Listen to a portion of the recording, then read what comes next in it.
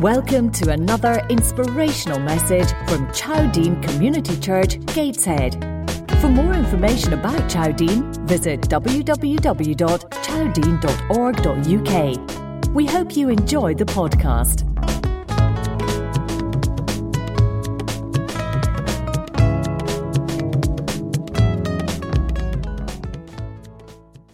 Father God, we just thank you for Stuart and his diligence in seeking your word and seeking to share it with us. And we pray you'll just be with him, that you'll anoint him, that you'll speak through him, that our hearts will be open to hear what you have to say through him today. In Jesus' name, amen. Thank you. Well, hello again.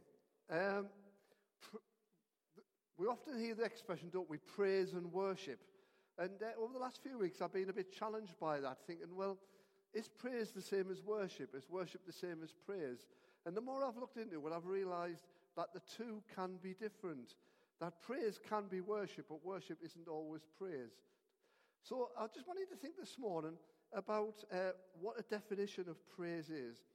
Praise, by definition, is an expression of approval or condemnation and applause. It's getting hilariously excited. I like that bit. It's getting hilariously excited. Right, I just wanted to look around at the people sitting near you, right?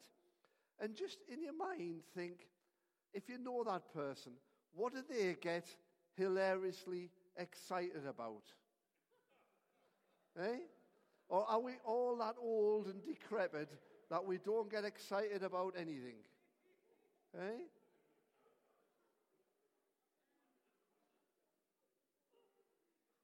Well, judging by the laughter, some people do get hilariously excited. I guess, if somebody came in here with a superb Harley Davidson machine, Tim would be getting excited. There's one or two people I know get excited about things that I maybe think they shouldn't get excited about, so I'm not going to point them out. John Pickstock, he likes to get excited, but he doesn't get excited very much these days. Because he gets excited about football. You knew that, didn't you? You all knew, John, you're well known. We'd like John to get more excited this year, wouldn't we? But not too excited, just excited. But really, what I wanted, the reason I asked that is, you might want to know what I get excited about. And I was thinking about that really hard coming in the car this morning. And I was thinking, one of the things I get excited about is going on holiday. When I go to the airport, get on a plane and go to some far-off place like Africa, I get really excited. I get so excited that Susan tells me I lose all common sense and do everything wrong. I'm sure a bit of that's her excitement as well, but never mind. That's the way we go. What do you get excited about? But what I want to really know is, do you get excited and praise God for what he's done for you? How excited do you get about God? And I don't necessarily mean excited to the sense that we become a church where we're all dancing in the aisles and clapping, although sometimes that's nice and it's appropriate. What do you get excited about? Do you get excited about your faith? Now, I don't want you to look around at the person next to you and think, I've never seen them get excited about their faith.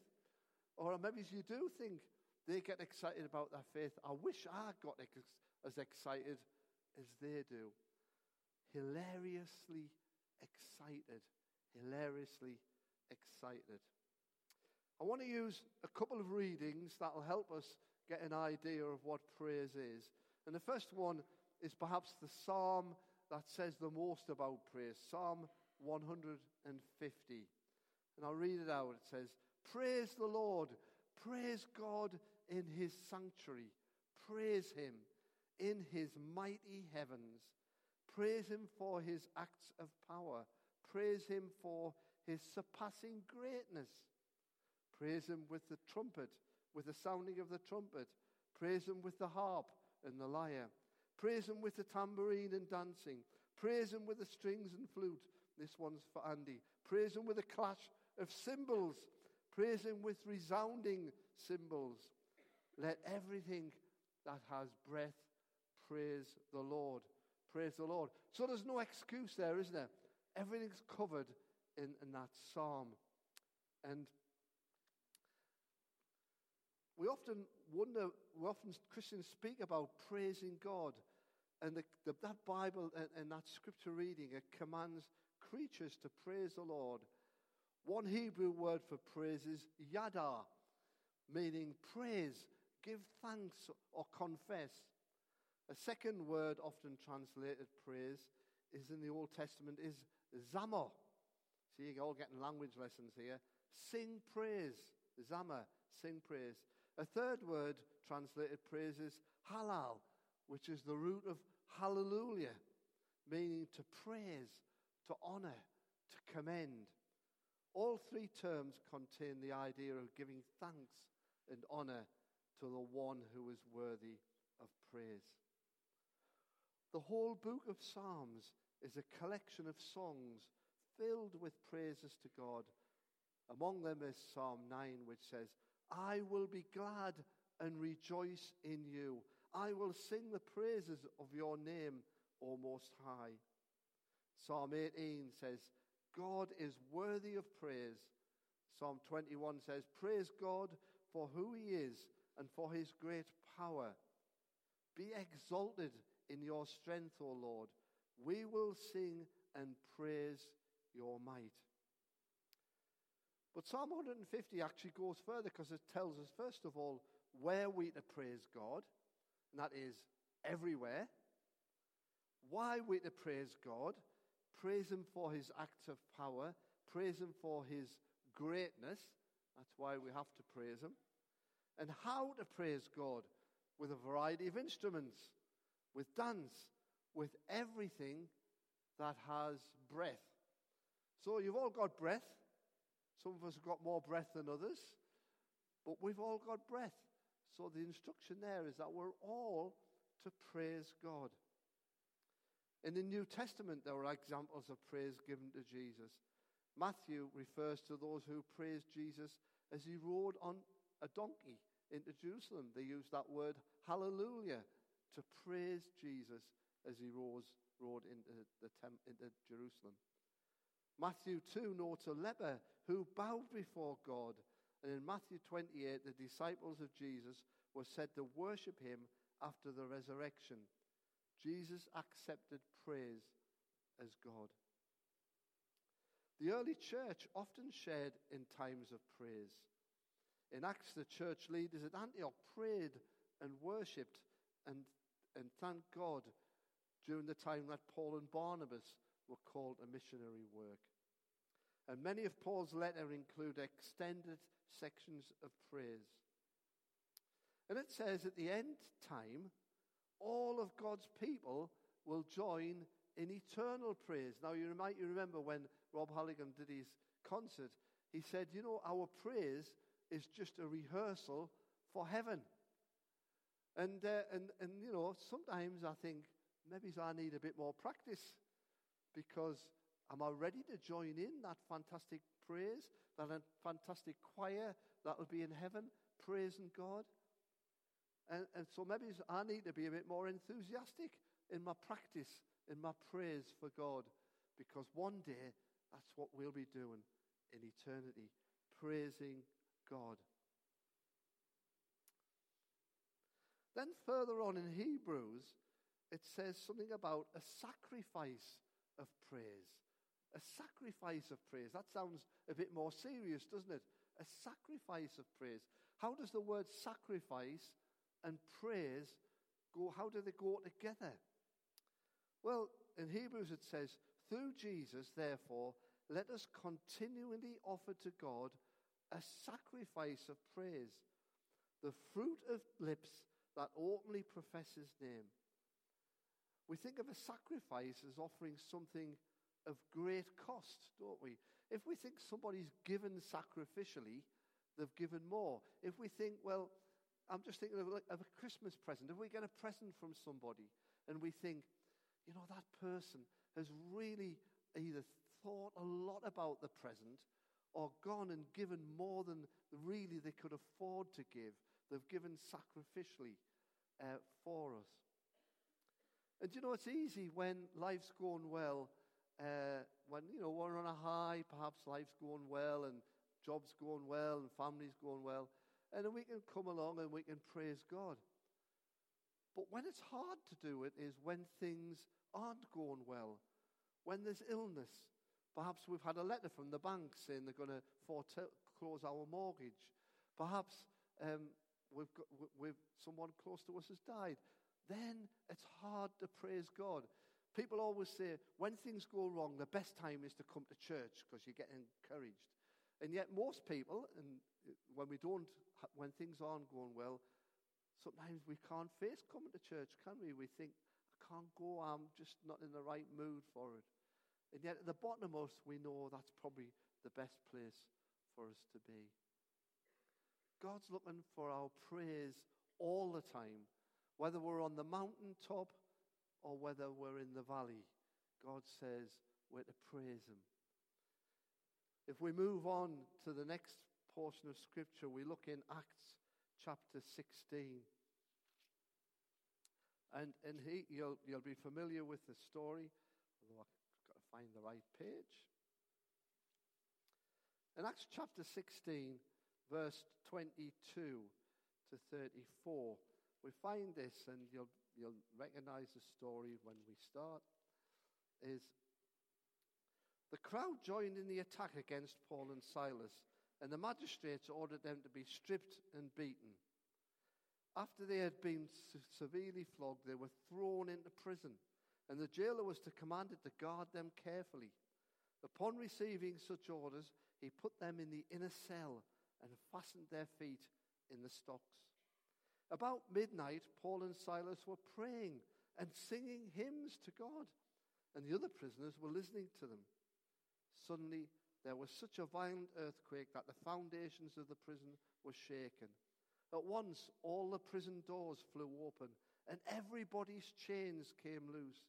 The jailer woke up, and when he saw the prison doors open, he drew his sword and was about to kill himself because he thought the prisoners had escaped.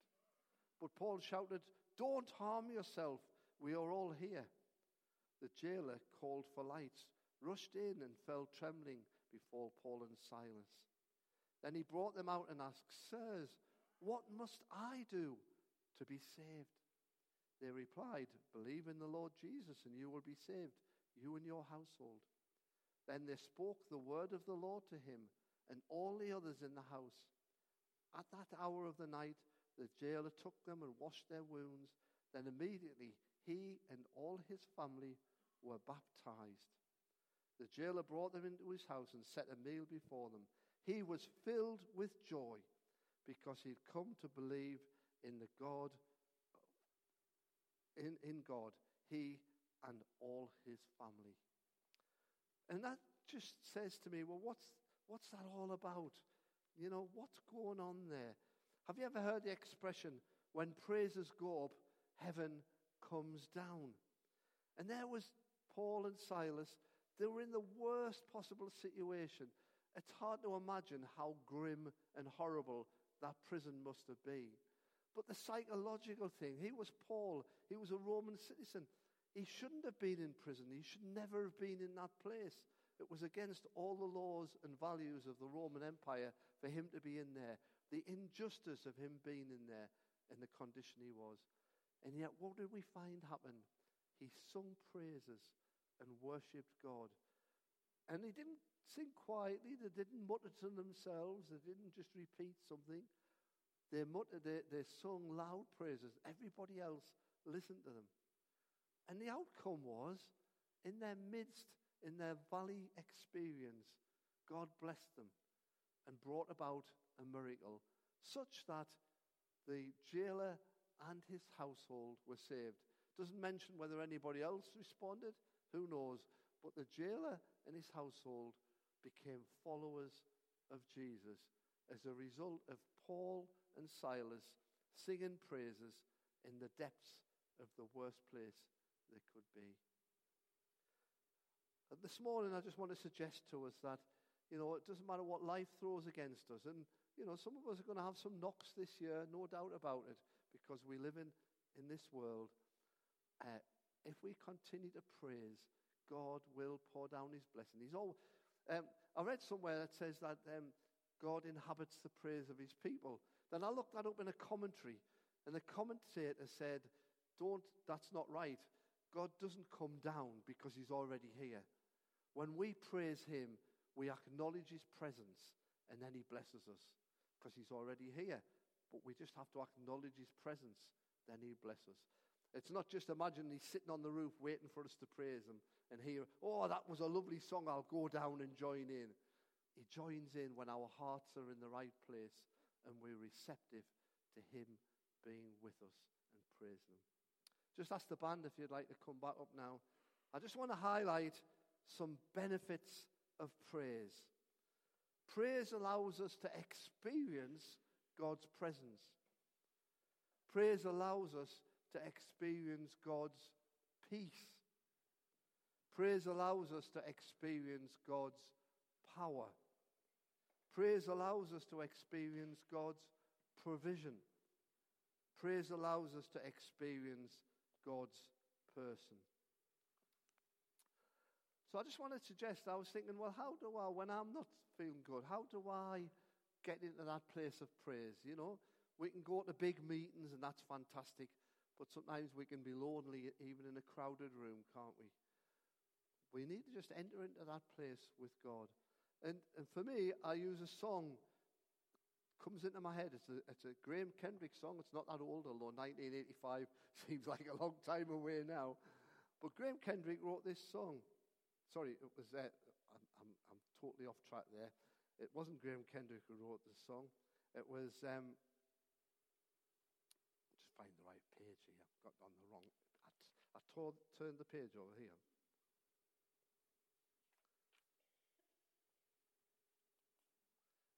It was written in 1978, actually, by a person called Alison Huntley.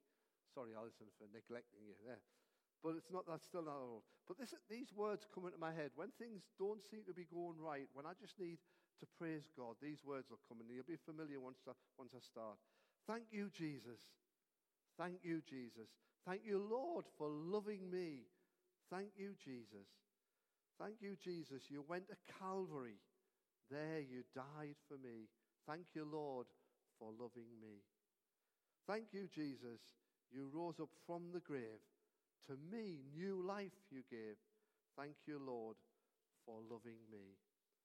Thank you, Jesus. You're coming back again, and we with you shall reign. Thank you, Lord, for loving me. Thank you, Lord, for loving me. And even when we can't find the words to say, just saying thank you, Lord, for loving me will put us in the right place of praise.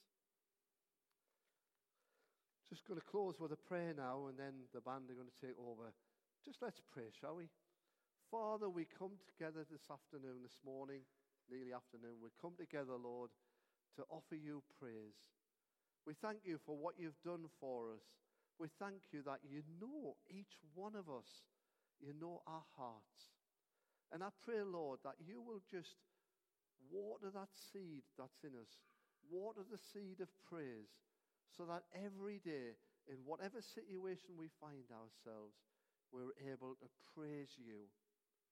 Don't let the devil have the glory. Lord, we want you to have the glory for everything we do, and as we praise you during this coming year.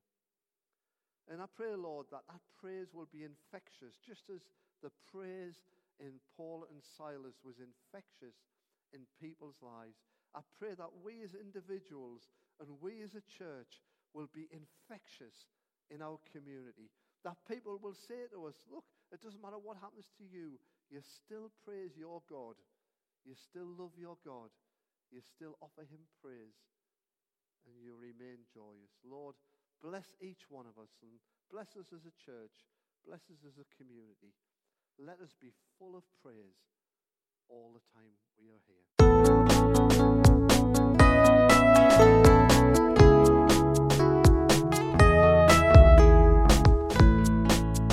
This is the end of this message. We hope you enjoyed it. If you want to find out more about our church, please visit www.chowdean.org.uk. And please take a minute to rate our podcast on iTunes.